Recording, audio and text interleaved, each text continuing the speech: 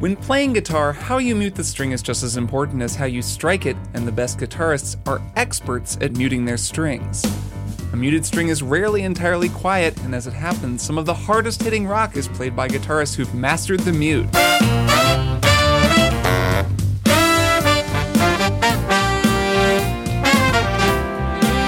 Welcome to Strong Songs, a podcast about music. I'm your host, Kirk Hamilton, and I'm so glad that you joined me for another year of palm muting, finger muting, and wide open, beautifully vibrating guitar strings. Strong Songs is a listener-supported show. You probably know that already. That means that you all make it possible for me to keep working on this show and making it. If you want to support the creation of Strong Songs, there's a PayPal link for donations in the show notes. You can also become a patron at patreon.com/strongsongs. On this episode, we're kicking off Strong Songs Year 4 with a bang, taking on the hardest-hitting rock tune I've yet covered on the show. It's time to kick up the gain, kick up the intensity, and drop our tuning down a step. So leap off the mountain and enter the pit. Let's do this thing.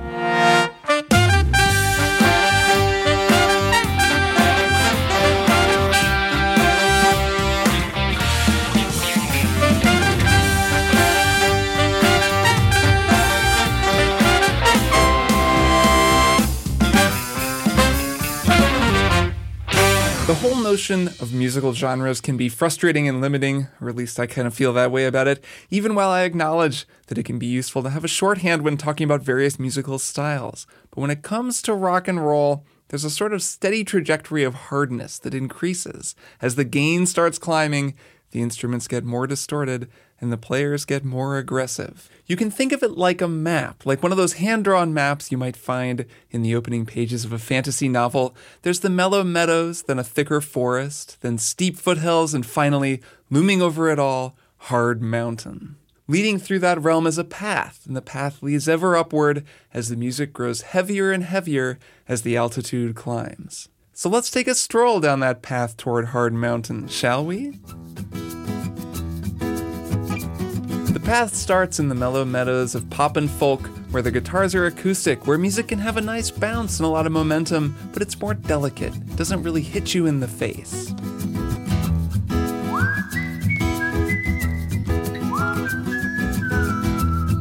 And that's a nice place to hang out there in the mellow meadows, but maybe you decide you want to keep moving down that path toward the mountain. Maybe you want to make things just a bit harder.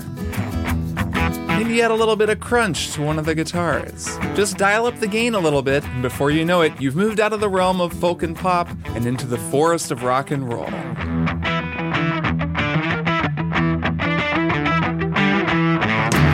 Well, now you're entering the foothills, and things have certainly gotten harder. There's grit on the guitars, there's a pulse behind the groove that wasn't there before, a bit of stomp, a bit of swagger, a bit of rock. But you know, maybe that's not enough. Maybe you want to stay on that path. Maybe you want to climb the mountain. Maybe you want to tune things down a step. Maybe you want to increase the gain.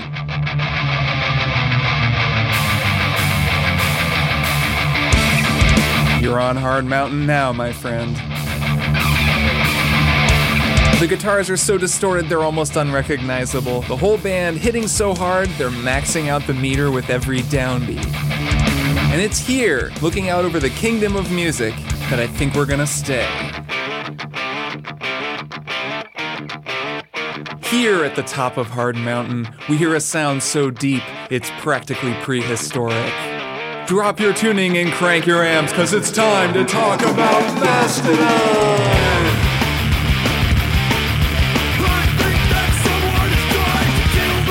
I hope you're ready to rock!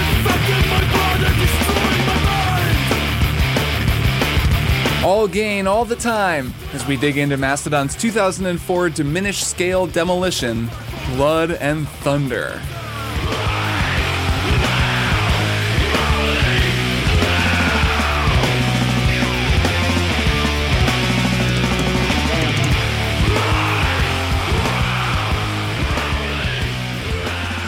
All right, I'm very excited to talk about this band. This is a band that I've liked since the first time that I heard them. A guitar player buddy of mine put this record on, and while I hadn't listened to a lot of metal at the time, this was back in the sort of mid-2000s, I was immediately drawn to this because there's so much musical stuff going on. Like with a lot of metal bands, there's just a lot of creative musicality in Mastodon's music. A lot of that is Brann Dailor, their drummer. He's just this endlessly inventive player. He's a really jazz-influenced dude. His drumming is just endlessly interesting. But I've also really gotten into their compositional style, and that's actually one of the things I really want to talk about on this episode. So Mastodon, bassist and vocalist Troy Sanders, lead guitarist and vocalist Brent Hinds, rhythm guitarist Bill Kelleher, and drummer Brann Dailor. That makes up the core of the band. Neil Fallon of Clutch also joined them on this record. He's actually singing lead on this track, and he sounds incredible. He brought so much power to this recording. So Blood and Thunder is the opening track of Mastodon's second studio album, which is called Leviathan. That album is a concept album. It's retelling the story of Herman Melville's Moby Dick. And I would say that Moby Dick, the tale of this epic clash between a whaling ship and a white whale, that's a pretty metal story to begin with, and a pretty appropriate one to adapt into a metal album. And it's definitely all over the lyrics to this song if you go and read them. This is very much setting up the showdown between Captain Ahab and Moby Dick, or the whale.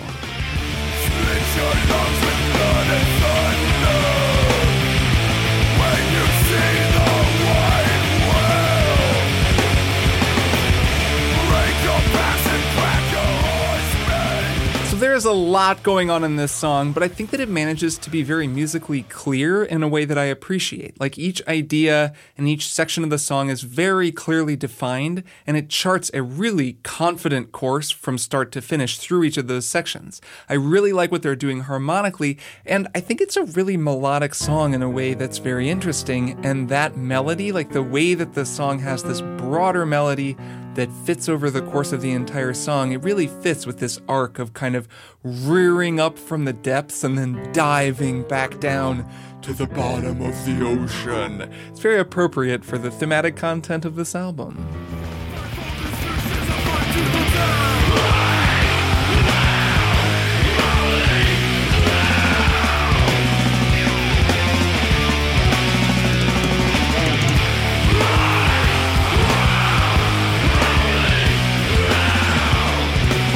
Like a lot of metal tunes, Blood and Thunder is not in standard guitar tuning. It's in a lower tuning, specifically D tuning, so it's down a whole step from where a guitar is usually tuned. So a standard guitar tuning goes E, A, D, G, B, E.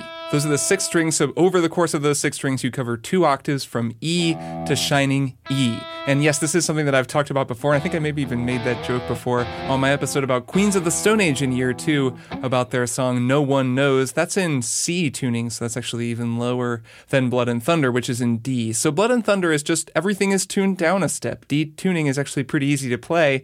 It looks and plays just like E tuning, so if you already know how to play a lot of things in standard tuning, you can just play it. It's just that everything is down a whole step. So we go D to G to C to F to A and then to D. Now, if you're going to really play in D tuning, you want to get your guitar actually set up to play in that tuning, because what you're doing is, you're loosening the strings so that they ring a step lower. I've done that on my guitar here. And if your guitar has already been set up, which means, the height of the strings has been set by a professional or by you if you know what you're doing, and the whole guitar is sort of primed to play in standard tuning, if you drop everything by a whole step, the strings get kind of weird. They start vibrating. They hit up against the frets a little bit more. So you kind of want to get a guitar set up to be played in a different tuning, and that's why a lot of metal bands will have multiple guitars. They'll have the C guitar and the D guitar and, other guitars that are in alternate tunings, rather than retuning one guitar throughout a set. So my guitar is just, it's tuned, it's set up for standard tuning, but I've dropped it down to be in D tuning, and it just kind of gives it this heavier, thicker sound. Like, here's the opening riff of the song just in standard tuning, so this is being played in E. And here's the same riff dropped down to D. It's just kind of thicker sounding, it's obviously lower, and it just kind of sounds like a bigger instrument. So a big part of this song's sound is just that lower tuning, the fact that everyone is down a little bit lower. It gives it just this deep and heavy sound that a lot of metal has, especially when they're playing in tunings like C and D. Let's look at that opening riff a little bit. I really like the intro to this song. It all kind of comes down to what Brann-Dailor is playing, because his drumming implies that this intro is in an odd time signature when it's actually not. It's just in 4/4. They just kind of flip the time on the second half of the riff and make you think that, oh, maybe they just did a bar of 3 or something. What's going on?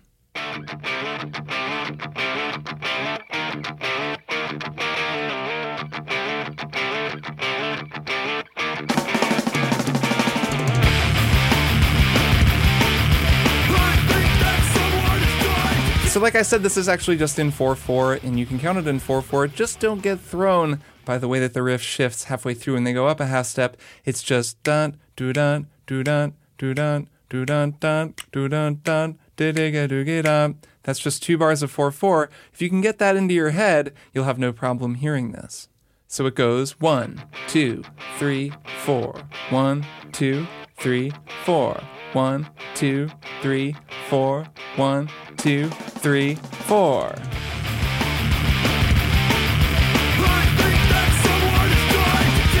Now, I mentioned Brann-Dailor's drumming, and something that he does that kind of makes this whole thing feel a little bit more on edge, like it's kind of tilting forward on its tiptoes, is that he's hitting the snare drum on the downbeat on 1 instead of on the backbeat, which really changes the way that it feels. So I've done a little recreation here, and bear in mind, I am a jazz saxophonist, and I do play guitar, and I enjoy playing metal riffs, but I'm far from a metal guitarist, so I did my best here to kind of recreate the vibe, but I think it'll get across the point I'm trying to make.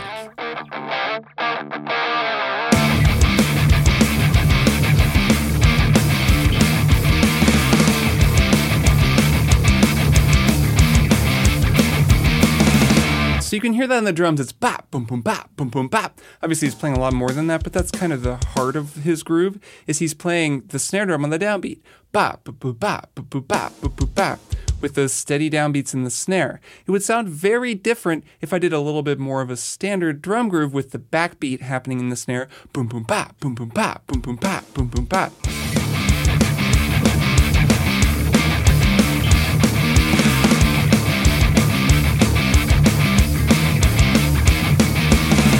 That backbeat in there, it just sounds a little bit more standard, and I would say a little bit less interesting. I think the downbeat is really kind of the thing that sets this intro off and puts you off balance from the very beginning. So I want you to listen for that, and to highlight it, I'm going to start with my recreation with that backbeat with the snare on the 2 and 4, and then it's going to fade into the actual recording where Dailor is playing the snare on the 1 and the 3, and just pay attention for the difference between the two.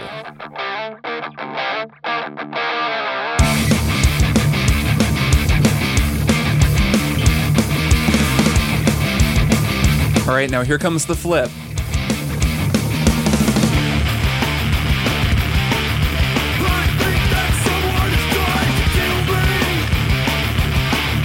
You hear where that snare drum is?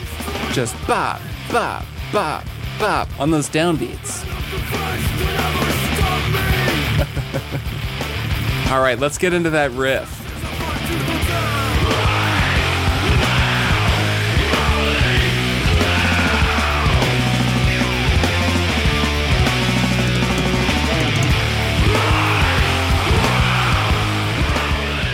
All right, so this riff is really the heart of the song in a lot of different ways. A few crucial things happen here. For starters, the drums go into a backbeat finally, so we switch up and we're getting some snare on 2 and 4, which just makes things kind of lock into this back feeling, like it kind of just rocks a little bit harder. It's not pushing forward, it's sort of laying back into the groove. It's kind of more of a halftime feel, so instead of that doom, do-da, we're just doing this boom, ga, boom, ga.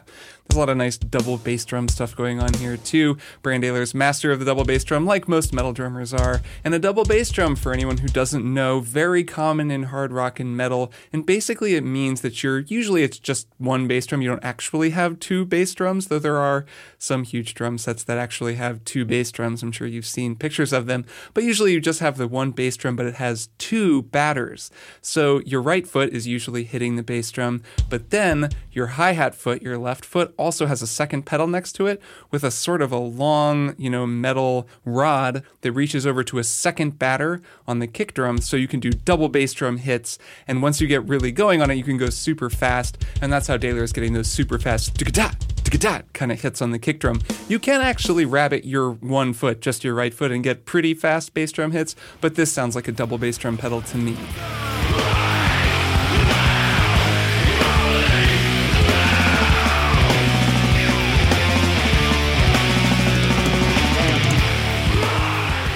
So I talked about the way that this song kind of rises up from the depths and then later plunges back down. The plunge back down happens on the bridge, but this riff is really the thing that feels to me like a giant leviathan rearing up out of the depths of the ocean.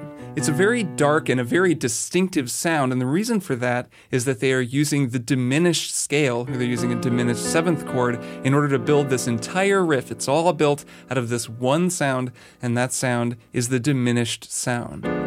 So now it's time to talk a little bit of theory, and I kind of feel like, I don't know, maybe we need a jingle or something for whenever we talk a little bit about theory, just to signal that that's what we're going to be doing. Music theory. Kind of hate it, we'll work on it. Anyways.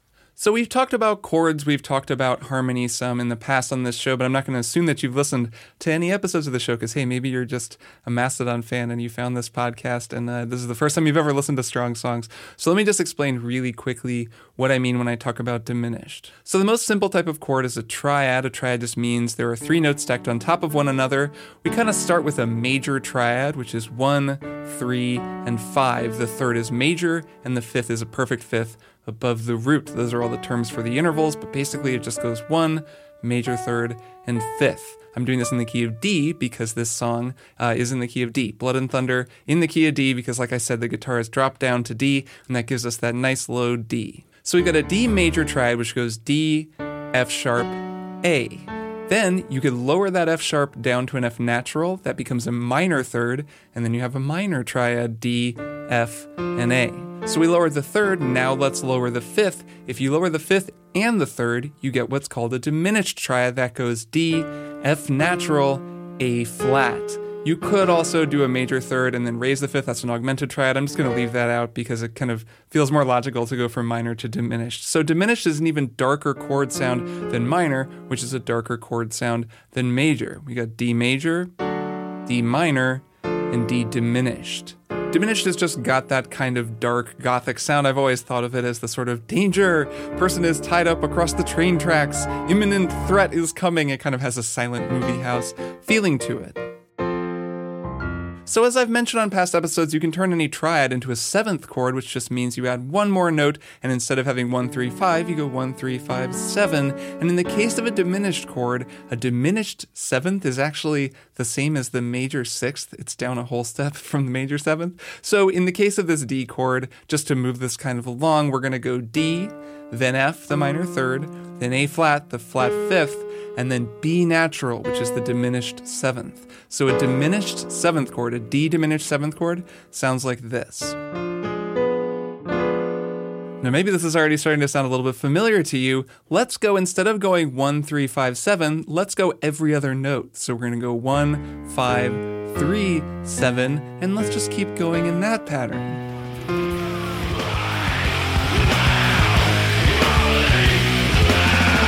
Now you hear it, right?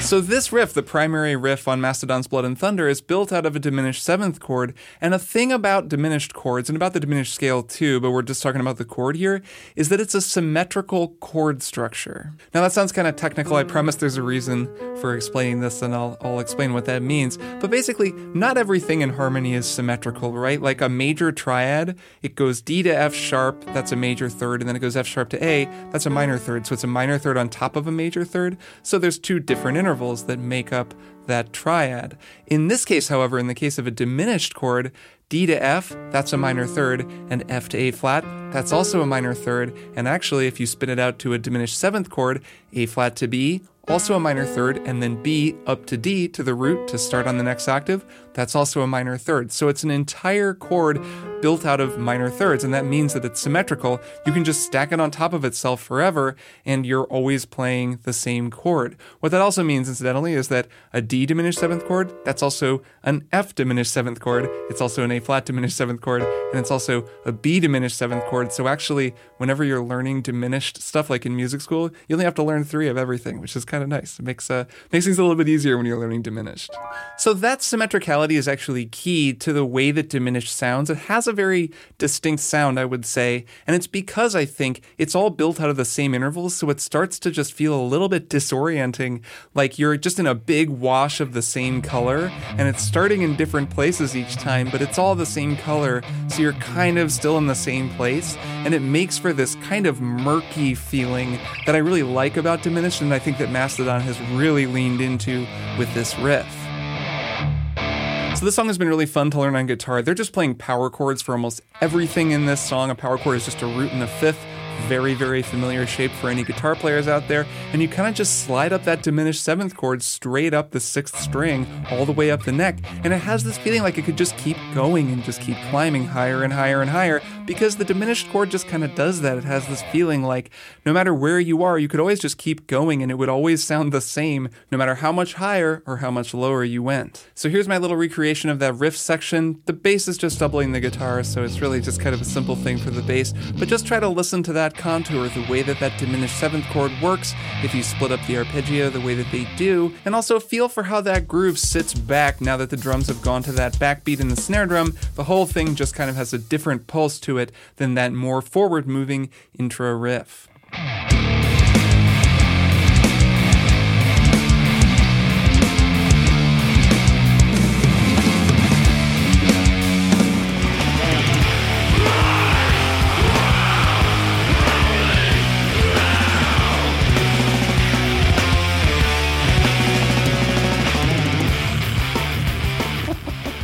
Song rocks super hard. This one has just been really fun. It's fun to play with so much gain on guitar, which is just not something that I do that much of.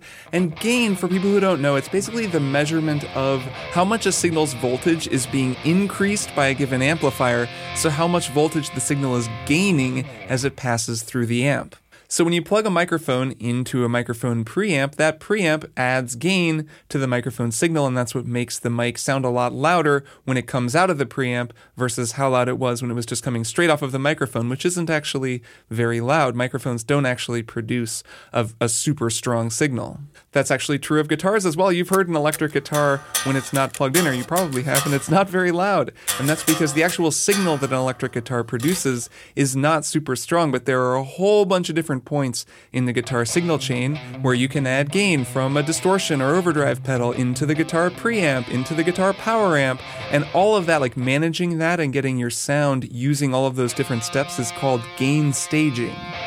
When you turn up the gain on your overdrive pedal, it gives you more volume going into the amplifier. When you turn up the gain on a preamp, on an amplifier, that gives you more volume going into the power amp, and so on. So really high gain playing, which I've got 2 distortion pedals, or an overdrive and a distortion pedal turned on here, and the gain on my amp is turned up. And I'm no hard rock expert, I'm just sort of trying to get somewhere in the vicinity of the sound, but I have a ton of gain between those 3 gain boosts, and as a result my signal is super distorted. And a cool thing actually happens when you play with really high gain on your guitar is actually your guitar becomes very sensitive to everything that you do, because just touching it causes sound to come out of it. And anyone who's ever plugged into a super loud amp and just turned the volume all the way up knows that actually, if you're really good at guitar and you have very, dexterous fingers, you can get a lot of really varied and interesting sounds out of all the overtones that start ringing out from high gain. So gain can feel like maybe it's going to be this thudding, heavy thing, but it can actually be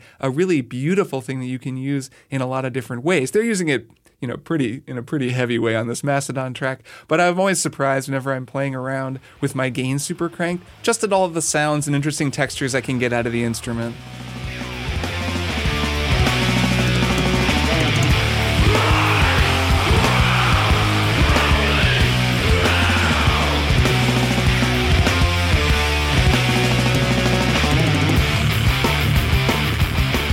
They're getting some of those here actually during this riff. There's some nice stuff. One in particular is they do some nice pick sliding. That's when you scrape your pick along the string, usually along the 6th string, and you kind of hit it fast at first and then slow it down, and it gives you that trademark kind of electric guitar skid sound. And they do quite a few of those on this section, and it sounds really sweet.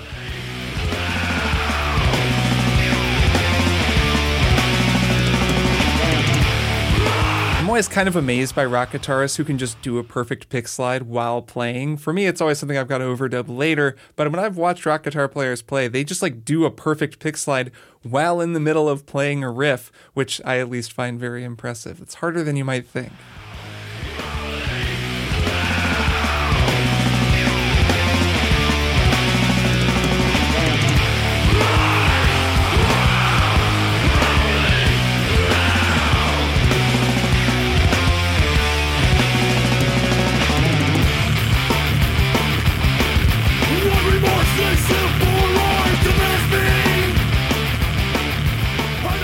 So from here, they go through the verse and the chorus again. At least I'm thinking of it as the verse and the chorus. Basically, riff 1 and riff 2. And I don't have a bunch to say about Neil Fallon's vocals, even though he sounds great. Partly because I do not actually understand how to perform metal vocals without destroying your voice. I barely understand how to record a podcast without destroying my voice. It's a skill I just do not have, but it is pretty amazing what Neil Fallon and the rest of the guys in Mastodon are able to do on this song and on all of their songs. And really anybody who does this kind of really hard music, there's so much technique and so much maintenance involved. It's something I have a ton of respect for, especially if you're going to go on touring with a band like this. I mean, I have no idea how people do that, but they do it, and my hat is off to them.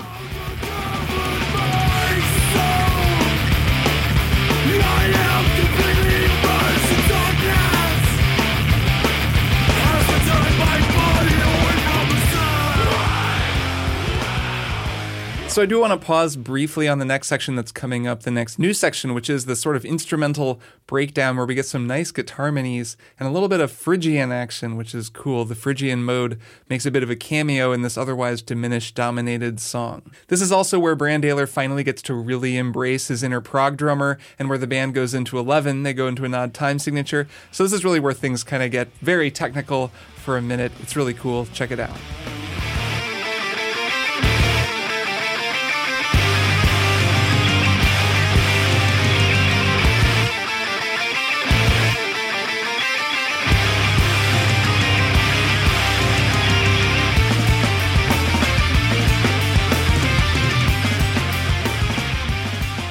So let's just start with the harmony. This is actually in D Phrygian. I would have guessed this would be in D diminished, given this song's love affair with diminished sound. But no, this is actually Phrygian.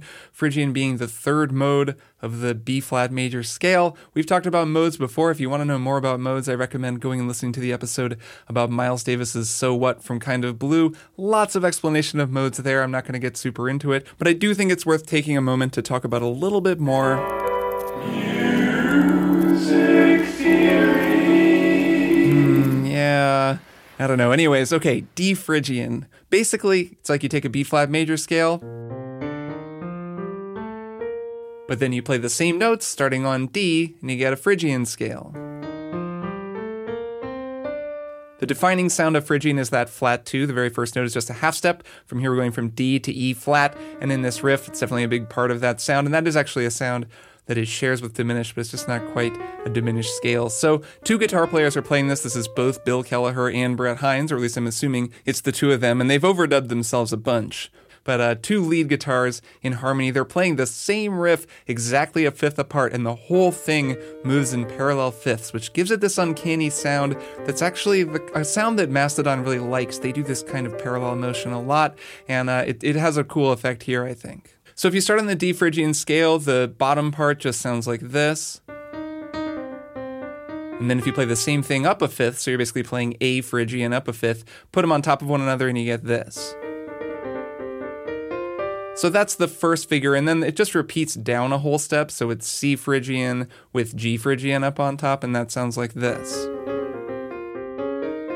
kind of a fun exercise to play that if you're a not very good piano player like me. It's just good to practice things in parallel like that with your left and your right hand. Anyway, listen back to the riff and just try to hear both of those guitar parts. They're playing the exact same thing a fifth apart, so it's easy for them to kind of blend together, but see if you can pick them apart and hear them as separate instruments.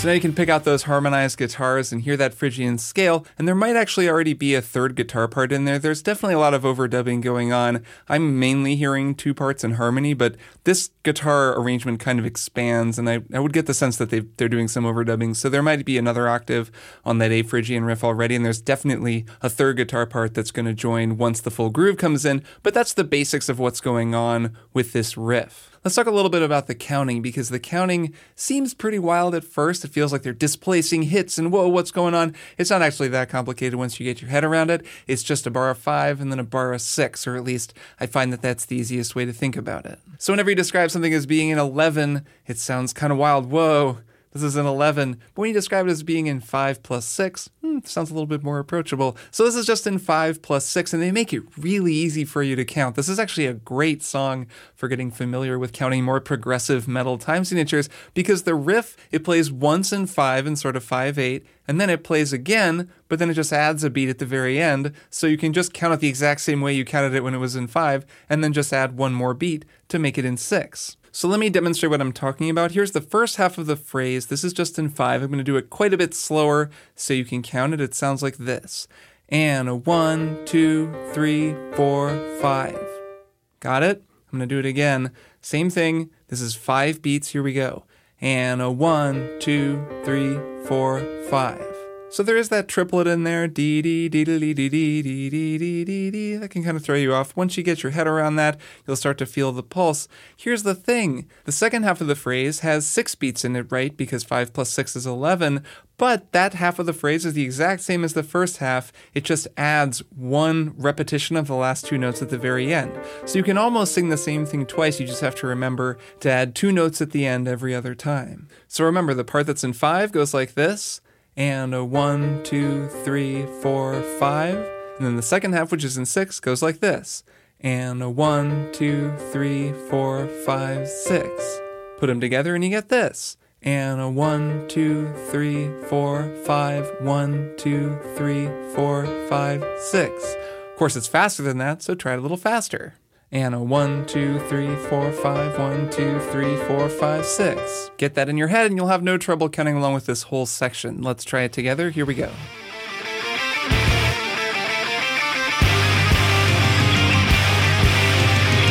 One, 2, 3, 4, 5, 1, 2, 3, 4, 5, 6. 1, 2, 3, 4, 5, 1, 2, 3, 4, 5, 6. 1, 2, 3, 4, 5, 1, 2, 3, 4, 5, 6. 1, 2, 3, 4, 5. All right, you got it.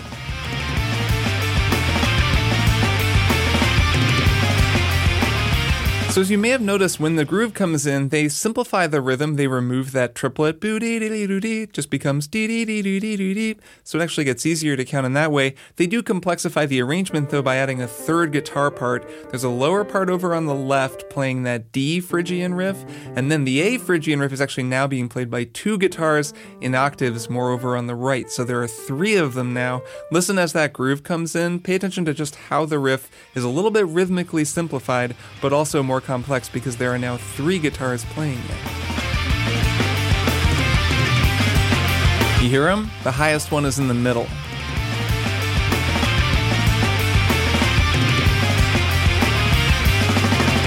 Now throughout this section, Brett Hines is playing this almost like Latin thing. He's really mixing it up on the drums. This has this super hot bounce, a zero gravity kind of thing. Kind of feels like it's up on its tippy toes, which couldn't be in greater contrast to the next section. Your lungs with blood and thunder when you see the white whale.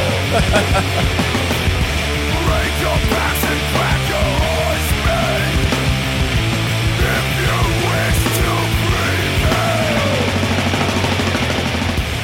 Oh my god, this bridge. So this is just the churn of the ocean. This is a battle with the Leviathan in a storm as the waves crash across the deck. This is the depth and the power of this song. And this is also when the sort of direction of the song heads back downward. So if you picture that initial ascending diminished riff as sort of the creature coming up from the depths, this is when the creature hits the surface, kind of breaks the surface. There's this violent clash, and then it goes back down. This whole riff is just descending, going back down the diminished scale, all the way back, almost down to that low D. Split your lungs with blood and thunder when you see the white whale. God, this music is not subtle, and I love that about it. These lyrics, give me a break. Split your lungs with blood and thunder when you see the white whale. Break your backs and crack your oars, men, if you wish to prevail. Hell yeah.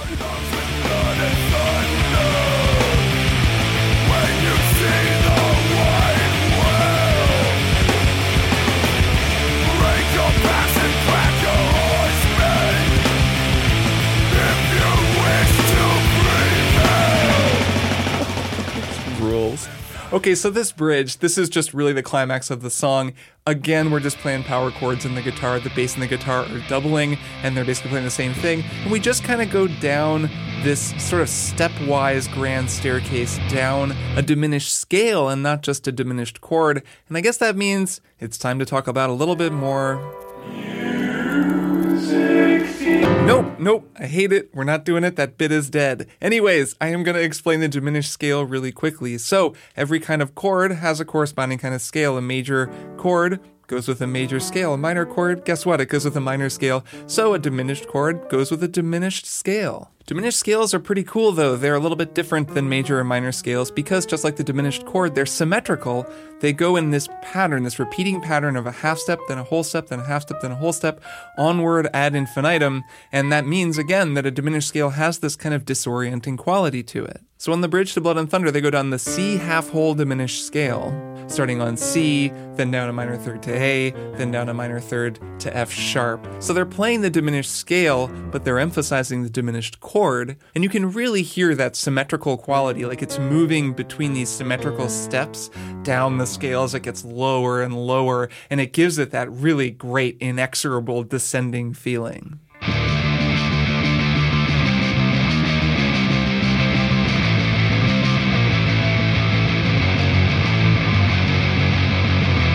Meanwhile, Brandaler on the drums makes this definitely the most grandiose and large sounding part of the song, but he does that in a way that is actually something that drummers do a lot, but that you might not think would be the approach he would take. He does that by playing a lot less. This is his most sparse drum part in the entire song. He's basically playing halftime. It's this really laid back thing, just a pretty steady thing in the kick drum, steady cymbal hits, and then a backbeat every so often with occasional little fills, but it's really pretty minimal.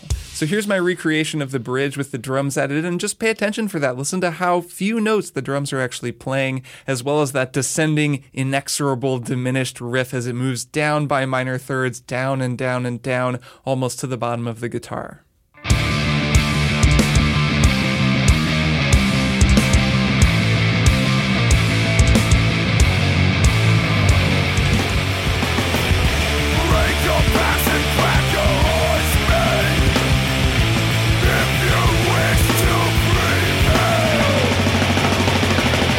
This bridge continues, you can really feel the crew frantically bailing out water.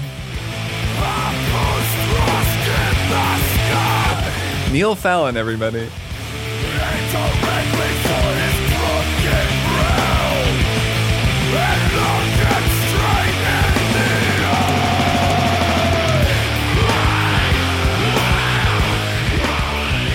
From there, they just go back into that ascending riff, and they basically play the same ingredients that we've already been over. They just play it on the way out with a bit more energy. I've watched some videos of these guys playing this live. Of course, I haven't seen them, and there is no way that a video of a live performance of this song can capture the energy that they get live, but man, you can kind of imagine what it would be like. This song must just crush live the same way that this band probably does. And this whole section, I mean, the intensity of this song from here to the end is just out of control.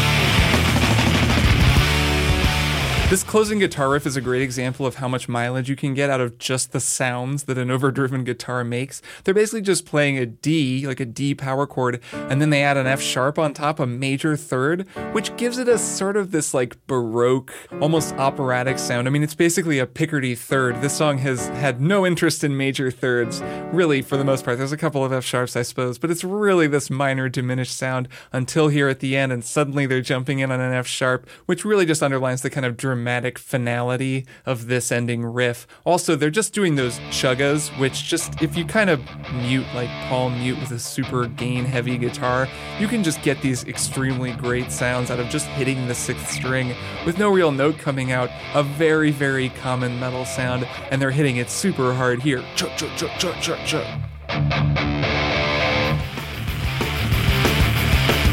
It's a killer way to end a tune and a killer way to kick off an album. The white whale has risen up from the depths, crashed across the surface of the ocean, and returned to slumber in the deep.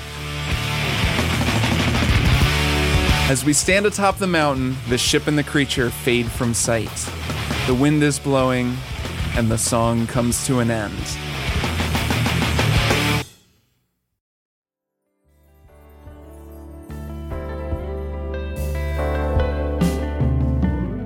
And that'll do it for my analysis of Mastodon's Blood and Thunder, the killer opening track off of what's probably my favorite album by one of my favorite metal bands. I hope you enjoyed it, and hey, thanks for joining me here for Strong Songs Year 4. You probably know by now that I make this show all by myself. I am an entirely independent, one-man operation, so thanks so much to everybody who supports me making it on Patreon, and if you want to support me making the show, you will also get access to a bonus podcast feed with some pretty fun bonuses. I'm going to be doing a lot of those here in Year 4, so go to patreon.com/strongsongs to find out more. There's also a link for direct donations, there's a merch store link, social media links, there's all kinds of stuff down in the show notes. Go check out the show notes, there's always good times down there. I am looking forward to answering a lot of your listener mail in Year 4, so if you've got a musical question you think I might be able to answer, send it to listeners@strongsongspodcast.com. Longtime listeners will know that I like to feature outro soloists at the end of each episode, and I've got some pretty cool ones lined up for Year 4, but first, I wanted to kick off Year 4 by playing an outro solo of my own, not on the saxophone, but on the electric guitar. I've actually been practicing a lot of electric guitar for the last year. I've got some licks together, and I figured it was time to take them out for a spin. So I hope you dig it, and I'll see you in 2 weeks for more Strong Songs.